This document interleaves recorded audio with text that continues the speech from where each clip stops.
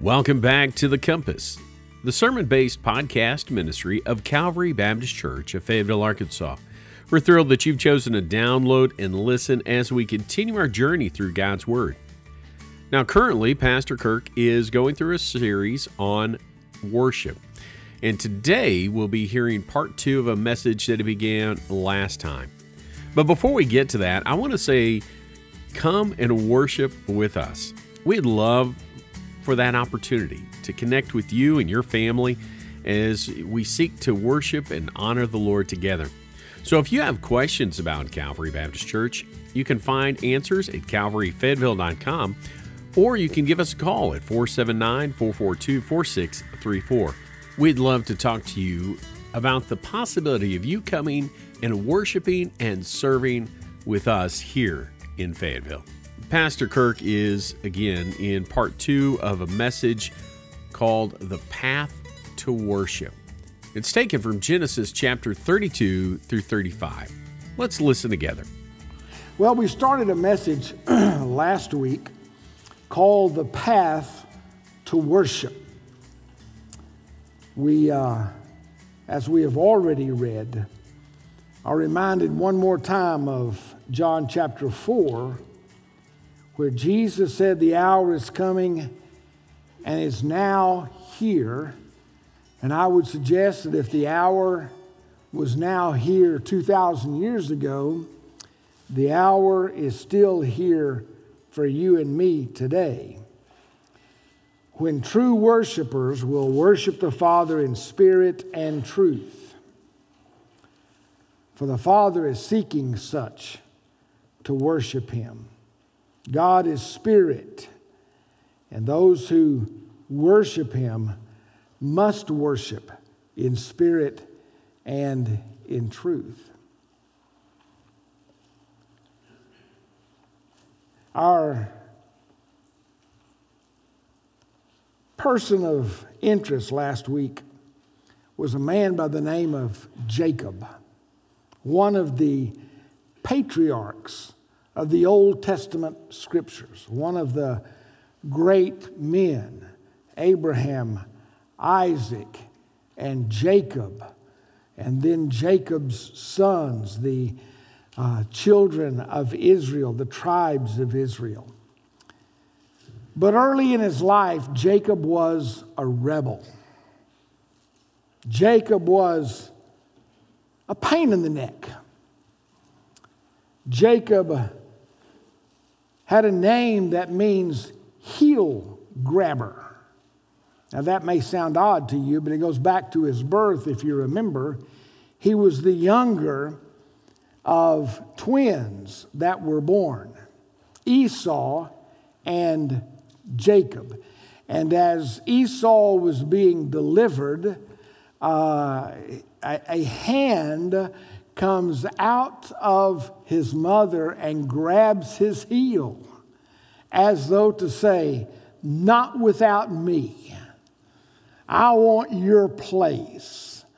And so then Jacob was delivered, and he was given the name Jacob, which literally means heel grabber, which means supplanter or usurper, someone who is always seeking personal advantage and is willing to deceive and to cheat in order to accomplish it.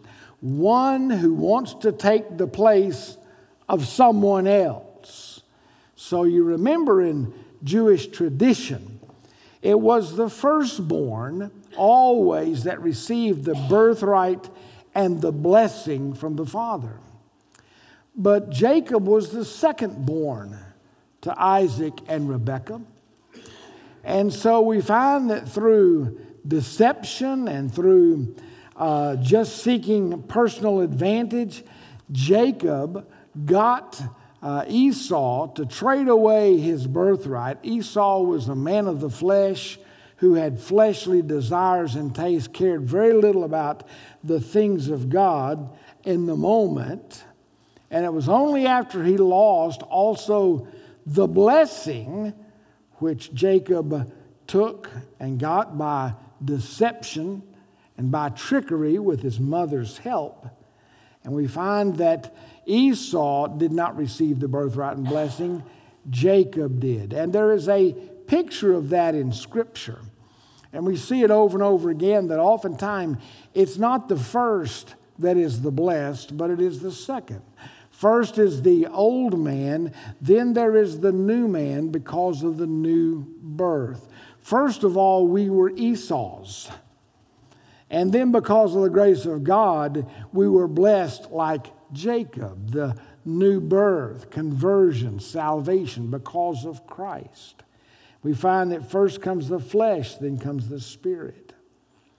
Well, we read about two accounts of Jacob's life. Because of tricking his brother and his father out of the blessing, Esau threatened to kill Jacob. So Jacob had to flee for his life.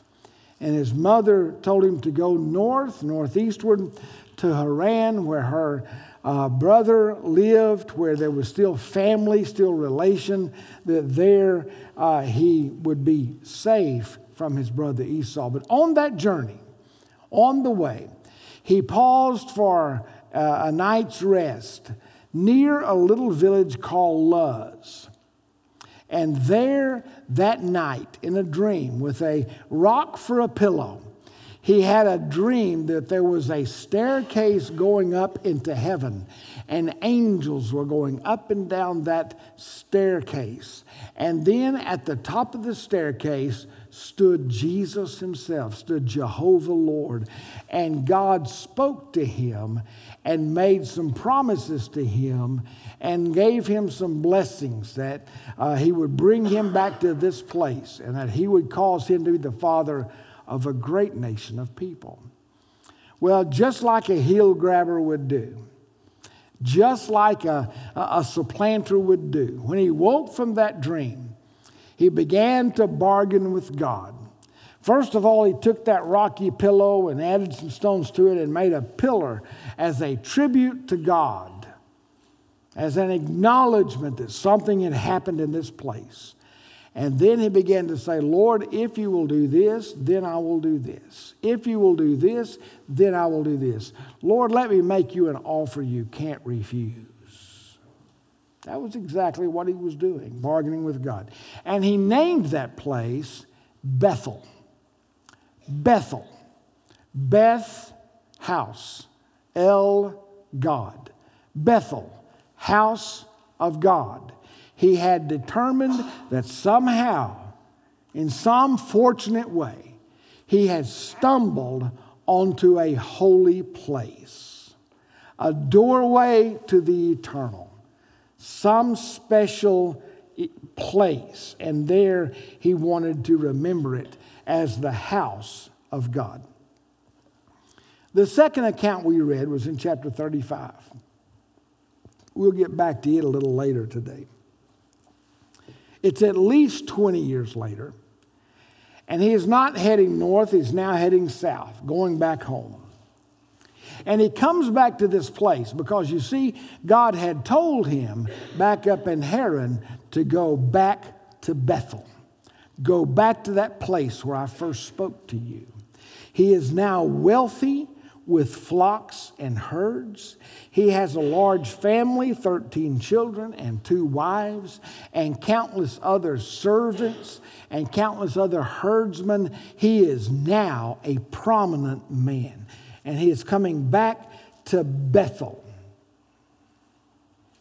He was not just moving in a different direction on the compass points, going south instead of north. He's going in a different direction now because he's moving towards God, not running from God. He's a changed man. He's a different man. And he calls this place by a slightly different name, slightly different as we read it, but a major difference in its meaning.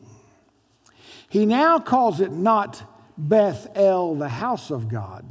He calls it El Beth-el. El Beth-el. God, the house of God. Or in other words, not the house of God, but the God of the house. Now his focus is not on a place, but on a person. When he gets there, instead of building a monument or a pillar, he now builds an altar, a place of sacrifice and worship. Instead of bargaining with God by saying if and then, he is now a true worshiper of God because his life had been changed. And I left you with a question: what made the difference? What made the difference? Same place, but a totally different focus.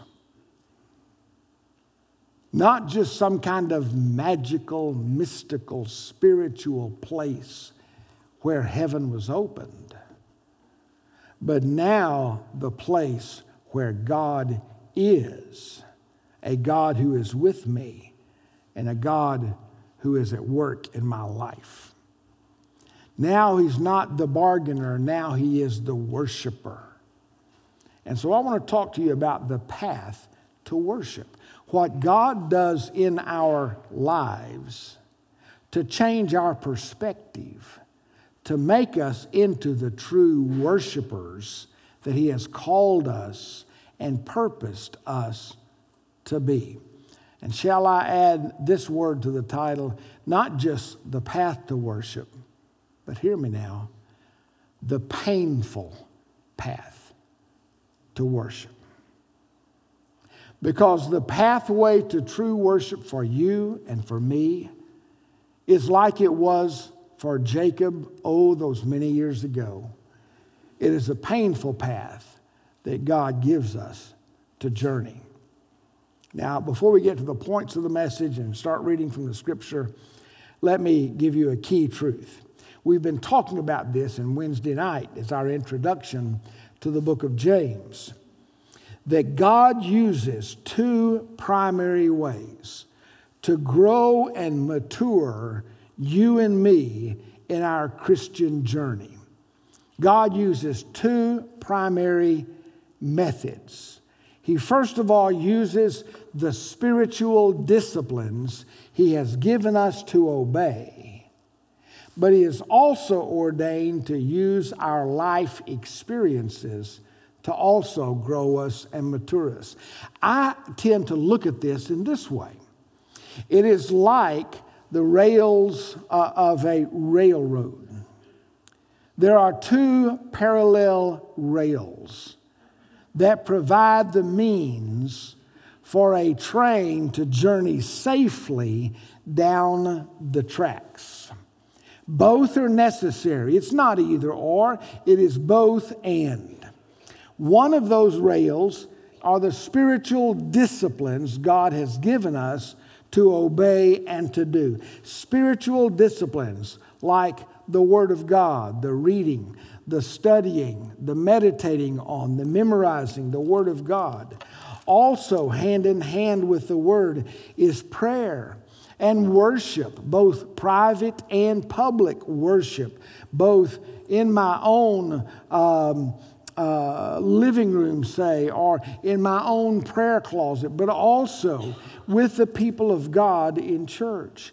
Fellowship in the body of Christ, to belong to a local New Testament church and to fulfill the one another commandments, to pray for one another, to fellowship with one another, to strengthen one another, to encourage one another, to love one another, and so on. To also follow the Lord in baptism and to take communion together as the people of God. These are things that He's given to us.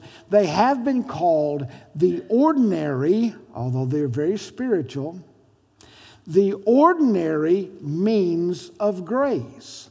They are things that we do in obedience to God that grows us spiritually. Spiritual disciplines.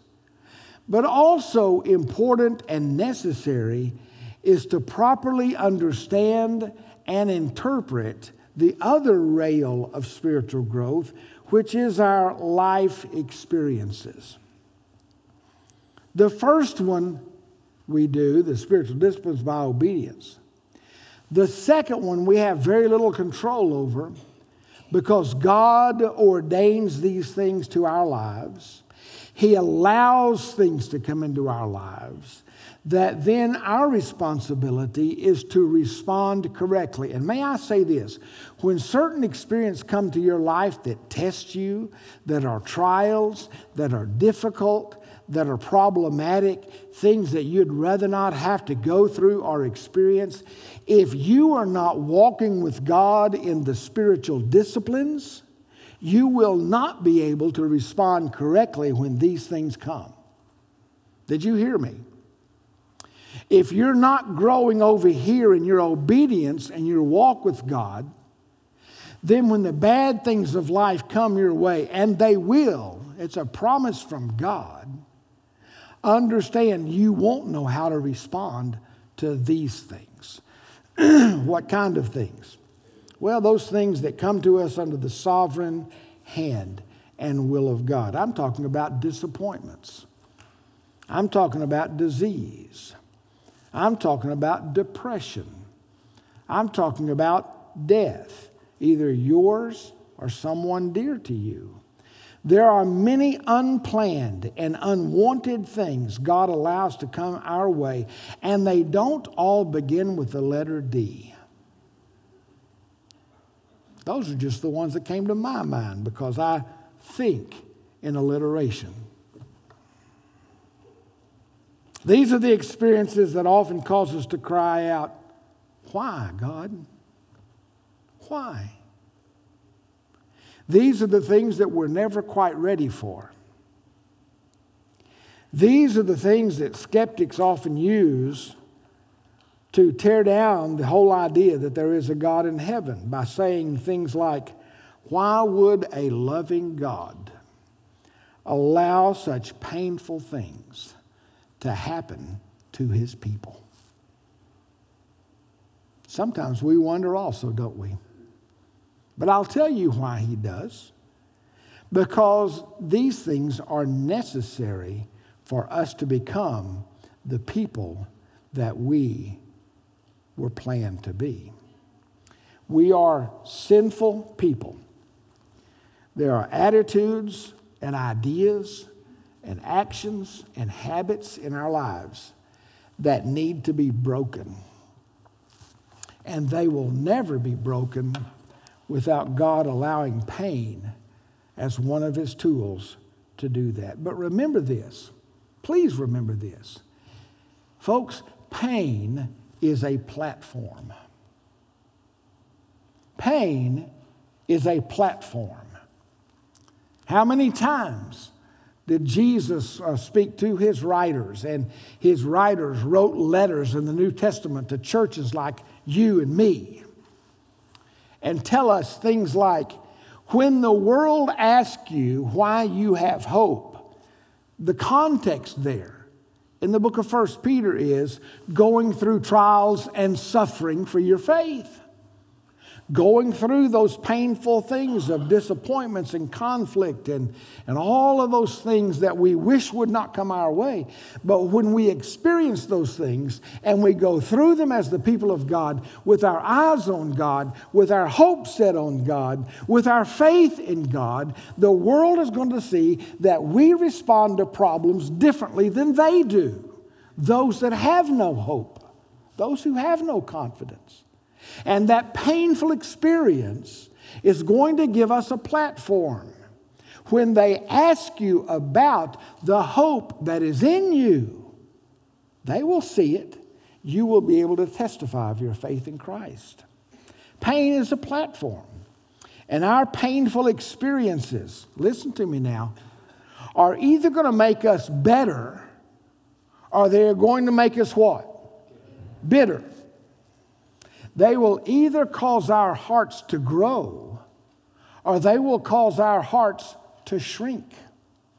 We will either become more large-hearted towards God filled with joy and praise and worship and large hearts that loves and forgives the people around us, or these bitter things are going to make our hearts grow smaller and harder and wrinkled, and we will be bitter people. And there's nothing worse than bitter Christians. And I'm going to tell you what, you may be running fine on rail number 1, you know, the Word of God. You may know it backwards and forwards. You may know all the great doctrines of the faith and be able to explain them and define them. You might be able to memorize and to quote back half the Bible scripture. But if you are not handling these experiences in light of that truth, you will be somebody that knows the Word, but you will be an awful expression of it to the world if your heart is hard and small. It is the daily disciplines of walking with God and then interpreting your life experiences in light of that truth and letting God use that heat and that pressure to make you better. But keep in mind, the same sun that melts wax will harden clay. Which one are you? Okay. So I'm going to suggest to you that Jacob experienced some painful things that changed his whole perspective of God and of others. And it made him a different kind of worshiper.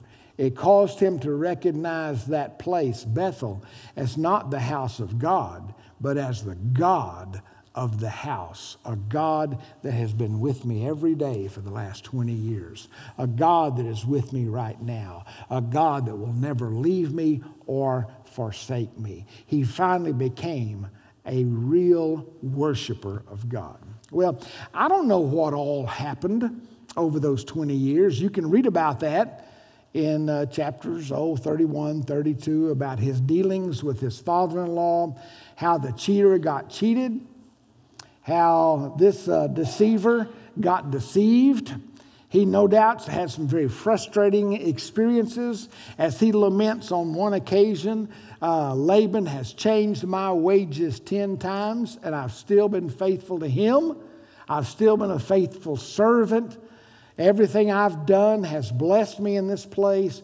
But finally God tells him to go back to Bethel and to take his family with him. So on his journey, I want to draw your attention to what I think were 3 life-changing experiences. I'll just mention them pretty quickly. You know the story.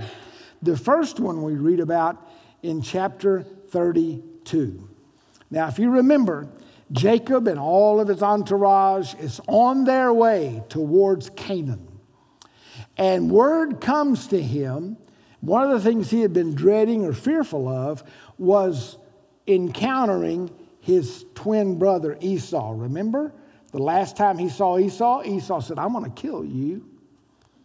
I'm going to kill you dead. And so now he's going back and he's wondering, is there still, warrant posters up, for him back in the land of Canaan and also in Edom where Esau now lives. And not only that, not only was he wondering and worrying about that, but to try to superintend the situation, he sent a lot of cattle and other things as gifts to his brother to hopefully soften his heart.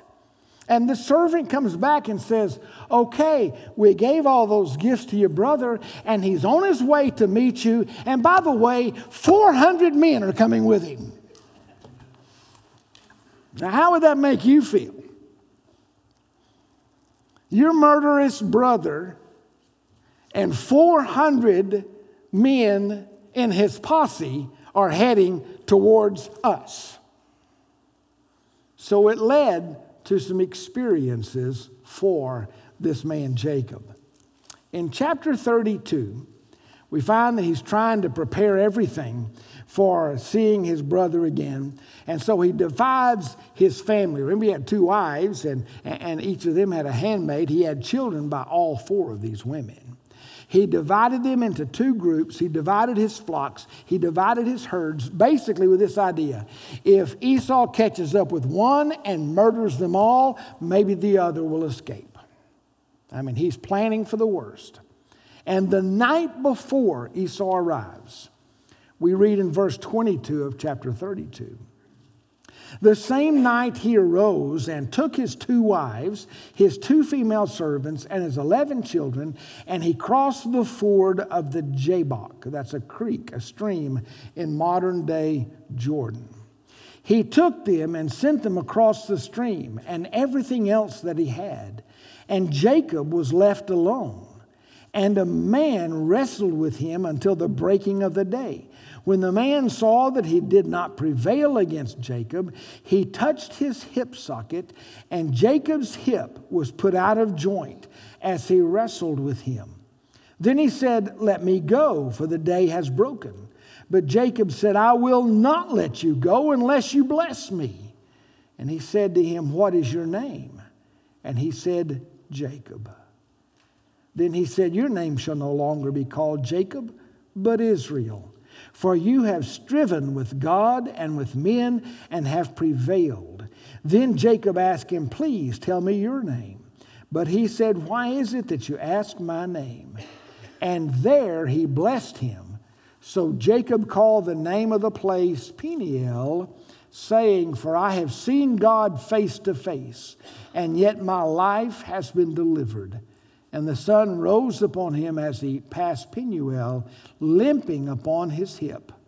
Therefore, to this day, the people of Israel do not eat the sinew of the thigh that is on the hip socket, because he touched the socket of Jacob's hip on the sinew of the thigh. This is the word of the Lord. A crippling experience. Who was this man Jacob wrestled with? Some Bible versions refer to it as an angel. The ESV here just describes him as a man. But I think the answer is found in what Jacob testified to when he said, "I have seen God face to face, and yet my life has been delivered." This was not an angel. This was not a common man. This was a Christophany. A Christophany. An appearance of Christ before the time that he came in the flesh. And we read of several of these in the Old Testament. You've heard of a theophany, a God appearance, but some of those theophanies are Christophanies. They are Jesus appearing before the time of his earthly pilgrimage. This was Christ wrestling with Jacob. This was the one who stood at the top of the stairway in that dream he had when he first came to the place that he called Bethel.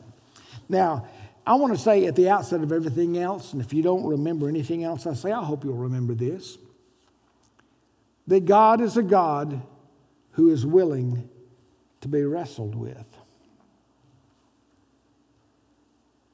I don't mean that he is to be trifled with. And I don't mean that you can just have your way with him, as it appeared that Jacob did here. But here was Jesus, who could have spoken the word and absolutely obliterated miserable Jacob's life, who could have snapped his fingers and ended the usurper's rebellion. But instead, he was willing to limit his power, to limit his omnipotence, and to wrestle with and to allow this sinful human being to actually hold his own with the eternal creator of the world. I want to tell you something. That just blows my mind. But I'm going to tell you, there have been times that I have been in so much pain, and my family has been in so much pain, that God has allowed me to tell him and to wrestle with him and express to him what I thought of him. And there was once a time that I had the audacity to say to God in a time of great pain in our family's life, that I said, God, if this is your doing, I'm just not convinced that you know what you're doing. I was wrestling with him. And he let me. But guess what? Ultimately, he is always the winner. Amen? He is always the winner. And it always leaves us crippled, as it were, because it shows us our weakness. It shows us our humanity. It shows us our desperate need of him. And that's what Jacob was feeling here. I will not go unless you bless me. God, I have to have your help here. I'm in a desperate fix. My brother is on his way. 400 men are on their way. We cannot stand against that. And through this experience that left him crippled, that left him limping for the rest of his days, in this night, in this experience, he came to see God differently than he'd ever seen him before. I have seen God face to face, and yet my life is preserved. He came to see himself differently. Listen, when Jesus asked Jacob, what is your name? It's not because he needed the information. Anytime Jesus asks a question, it's not because he's looking for information. He knows. He knows. But here, Jacob had never come face to face with who he was and what he was. And Jesus says, what is your name? And how did he answer? My name. And I can imagine the wrestling right here just stops. And his arms drop. I'm Jacob. I'm a cheat. I'm a supplanter. I'm a usurper. I've always wanted what was not mine. And I was willing to stoop to all kinds of things, even breaking the commandment, even dishonoring my father by deceiving him to get it. Basically, he's saying, I am a sinner. I am the lowest of the low. And by coming to that realization and seeing that, he was not only crippled in his hip, he now realized he was a cripple in his soul. And Jesus says to him, well, let me give you a new name. How about Israel? A name that means prince with God. And Jacob came to view life differently. He decided it was better to be a crippled prince with God than to be a whole heel grabber. It's better to be a crippled child of God than to be a whole sinner going your own rebellious way. Well, that crippling experience made a difference in Jacob. Let me very hurriedly give you another one. This one's in chapter 33. This was a confronting experience. This is where Jacob and Esau finally come face to face. Now, Jacob's still trying to soften the meeting. He's still sending gifts ahead. More flocks, more herds, more gifts. And finally, his brother and he come face to face. Listen to these words in chapter 33. I'll start it with verse 1. Jacob lifted up his eyes and looked, and behold, Esau was coming, and 400 men with him. So he divided the children among Leah and Rachel and the two female servants, and he put the servants with their children in front, then Leah with her children, and Rachel and Joseph last of all. He himself went on before them, bowing himself to the ground 7 times until he came near to his brother. Now look at verse 4. It just brings tears to my eyes. But Esau ran to meet him and embraced him and fell on his neck and kissed him. and they wept.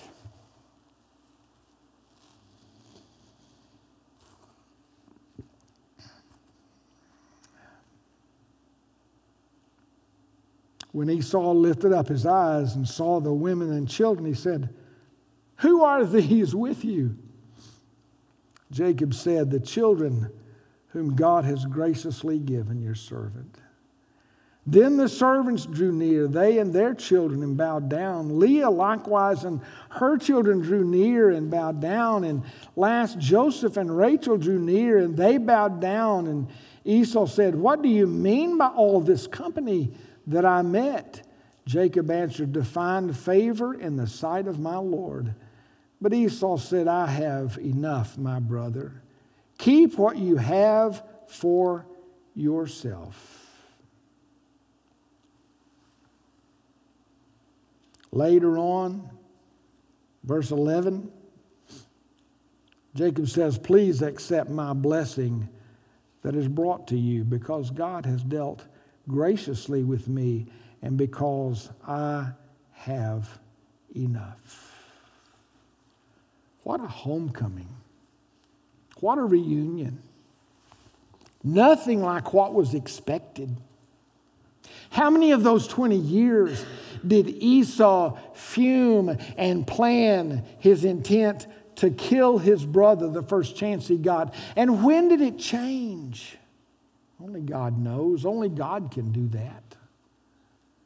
But here, finally, face to face, this confrontation that was no doubt going to take place sooner or later, probably ending in at least one brother's death, instead turns into a joyous time with God present and forgiveness being offered and forgiveness being sought. And I want to tell you, folks, that some of us need some confrontations in our lives. Some people walk into church Sunday after Sunday after Sunday, harboring in their hearts long ago angers that are still present, that are still open wounds, long ago encounters that were hurtful, harmful, and damaging. And we try to worship God to the best of our ability and try to put all those things way back in our mind. Some maybe have so far back, shoved back in their minds, you can't even remember it. But God might be bringing it to memory right now. People you've never forgiven. People that you've hurt. That you've never sought forgiveness from. Did you know that harboring anger or unforgiveness or knowing that I've not done all I can to make peace with those in my life, family, friends, others, did you know that it will hinder your walk with Christ? It will also hinder your worship of Him. Jacob and Esau had a serious breach of fellowship. A murderous anger created a chasm between them. Jacob's walk with God and worship of God would never be right until an effort was made to find reconciliation. Neither will yours or mine. Jesus said, Matthew 5 in the Sermon on the Mount, "So if you are offering your gift at the altar," that's worship, "and there remember that your brother has something against you, leave your gift there before the altar and go. First be reconciled to your brother, and then come and offer your gift." Come to terms quickly while you are in the way with Him. 1 John 4 says this, "If anyone says, 'I love God,' and yet hates his brother, he is a liar. For he who does not love his brother whom he has seen cannot love God whom he has not seen. And this commandment we have from him: whoever loves God must also love his brother. In 2 Corinthians 5, we'll not read the verses, but they talk about how God has reconciled us to him. You see, there was a breach of fellowship between us and God because of our sin. But Jesus took care of that. He paid that debt, and he reconciled us to God. And then you know what he did after that? After he saved you? After he reconciled you? 2 Corinthians 5 said he made you a reconciler to go and entrusted to us the message of reconciliation so that we will be peacemakers in this world, so that we will forgive those who have hurt us, and we will seek forgiveness from those whom we have hurt, and we will help others find peace with each other. That this is what it means to be the people of God in the world. Jesus said, "Blessed are the peacemakers, for they shall be called the children of God." So there was a confronting experience before he could get back to Bethel and it truly be El Bethel, the God of the house. He had to find peace with his brother. He had to fulfill the New Testament injunction thousands of years before the New Testament came about. There was a crippling experience, an encounter with God. There was a confronting experience, an encounter with his brother. Number 3, there was a cleansing experience we read about in chapter 35. Actually, it began several chapters before, when Jacob and his family leave Haran, his cheating father-in-law. After they left, or when they left, Rachel, his precious wife, the favorite wife, stole her father's household gods. Some kind of little carving of some kind, something that Laban worshiped. It was very common in paganism to have household gods. They were very precious. They were very important. She stole them. And she hid them. And later, when Father Laban discovered that they had left and headed back towards Canaan, 3 days later, he took off after them. He realized his household gods were missing too. Somebody must have gotten them. Probably it was that cheat Jacob. So Laban catches up with them. And there's a big confrontation there. And he finally said, "By the way, why did you steal my gods?" And Jacob said, "I did not." And he makes one of those rash vows that it's just a miracle of God that he didn't have to pay for. He said, "If you find those gods, if anyone in this group, anyone in my people steal your gods, I will see that they die for it." Little did he know it was his own wife that did. And so he gave permission to Laban to search all the tents. And he went from tent to tent looking for them, looking under things, looking in the baggage, looking buried underneath the tent like Achan sinned later when he stole and hid the gold. He finally comes to Rachel's tent, and she's sitting there on the saddle that fits on her camel, and the gods were hidden under the saddle. And she's sitting there, and he's rummaging through all the bags and everywhere looking for them. And she says, "Please forgive me. It's the bad time of the month for me. I can't get up." And he leaves without his gods. And so here this man who is going back to Bethel for a new encounter with God, and God's working and God is leading. Yet in the midst of all of it, there are idols in the bunch, in the baggage. And we come to chapter 35 and we read these words.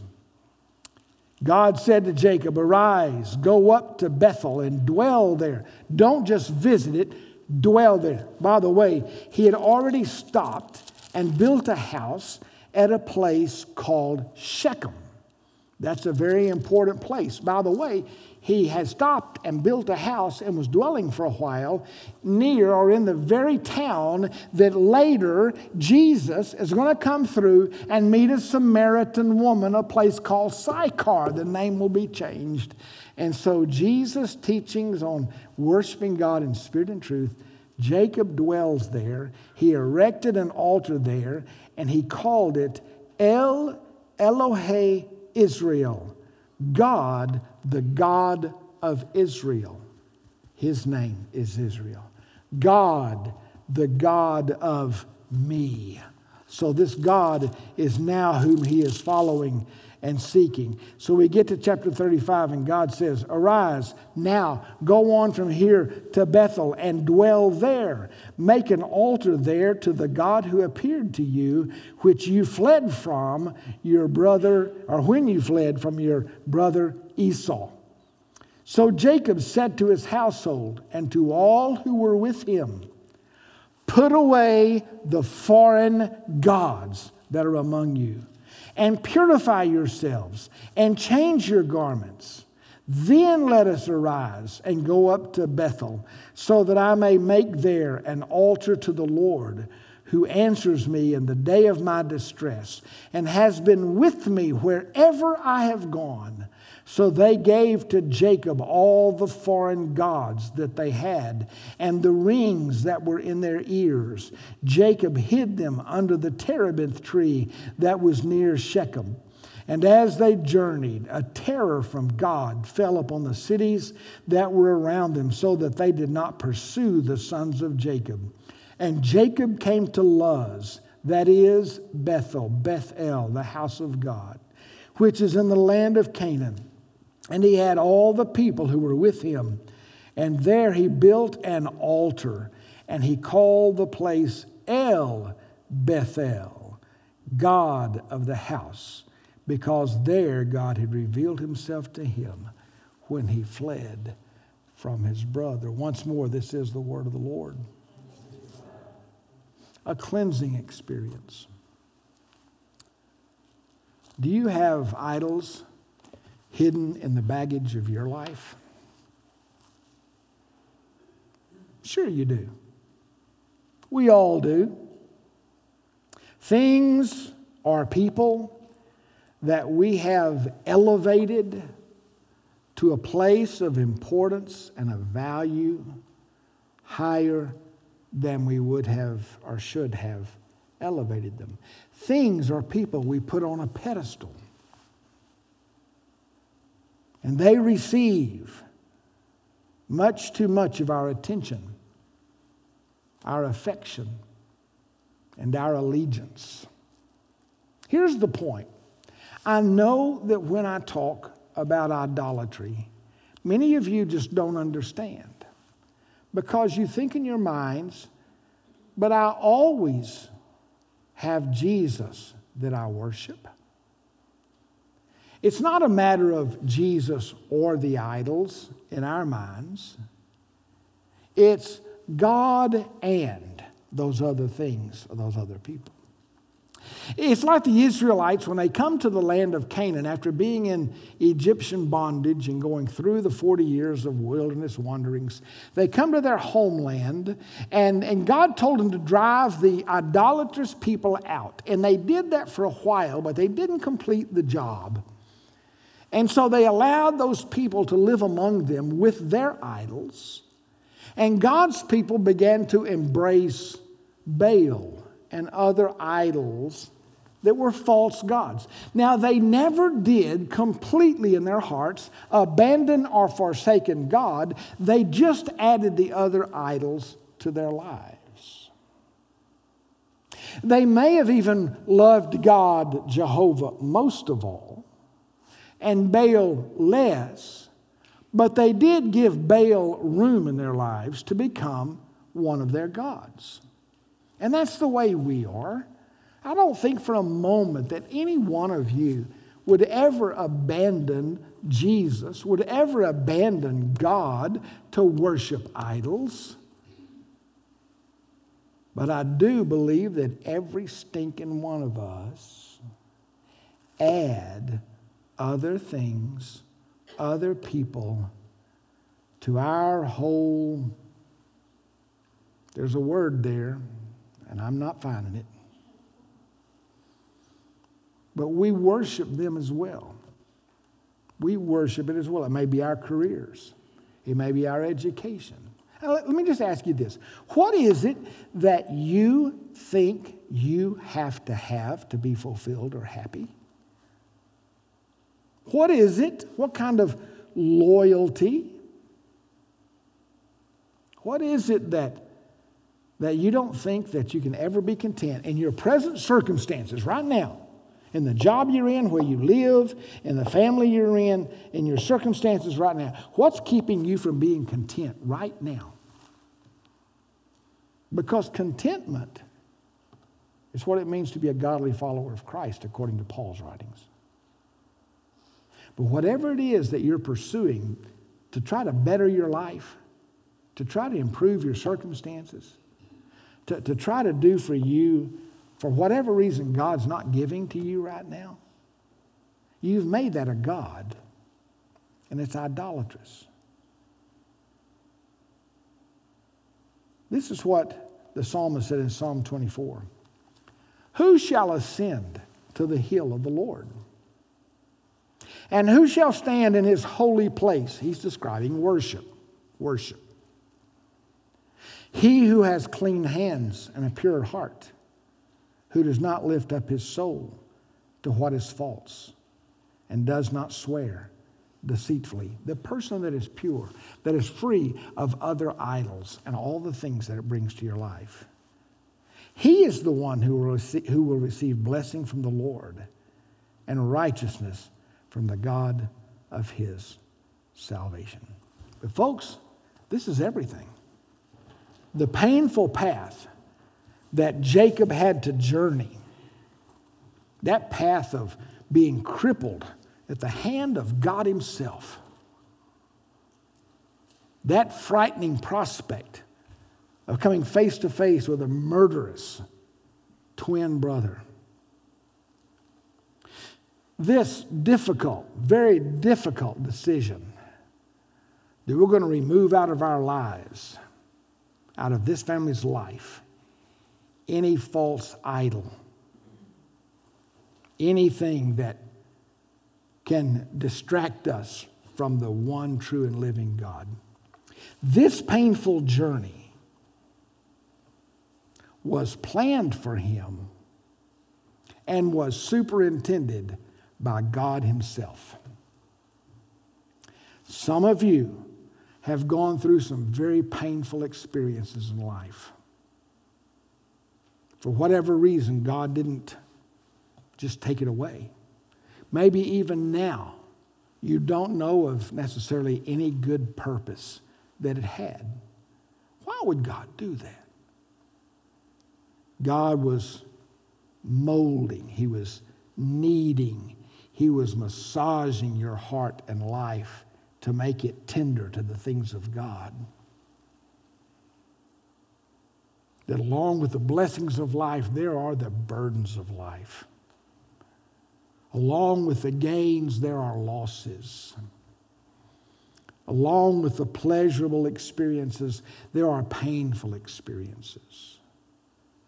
And if you will let those things have their perfect work, along with that daily discipline of walking with God in his word and prayer and meeting with God's people and taking communion and following God in every step of life, along with those steps of obedience, you'll accept and embrace the sovereignty of God in the details of life. Those two rails will take you to a place that you will be a God-focused worshiper. Not a place-focused, not a circumstance-focused, not anything else. But it will be God and God alone. You see, the crippling experience brought Jacob to the place of surrender to God. You might liken it to a salvation, a conversion experience. The confronting experience brought him to a place of finding true forgiveness, not only giving true forgiveness, but receiving forgiveness from those he had hurt. That cleansing experience brought him to a place of total priorities. And in reality, when we talk about priorities, we need to take the S off of the end. It's not about priorities in life. It's about the priority in life. And that priority in Christ, in life, is Christ and Christ alone. Father, I pray that you would work in our way. I pray that you'd work on our journey, that everything we are looking to and depending on besides you, you'd strip away, so that all that we would have would be Christ. I pray in Jesus' name. Amen. Our heart's desire is that you grow and understand the direction God has for you in your life. We hope that by listening today, you are one step closer to discovering that for yourself. If you live in Northwest Arkansas and are looking for a church to call your own, we invite you to reach out to us at Calvary as we study and serve together. We meet for worship at 10:30 on Sunday mornings at 1410 North Porter Road in Fayetteville, Arkansas. If you wish to find out more information about Calvary Church or simply contact us, you can do that through our Facebook page or at calvaryfayetteville.com. Until next time, remember that God, His Word, and His people can provide direction for life.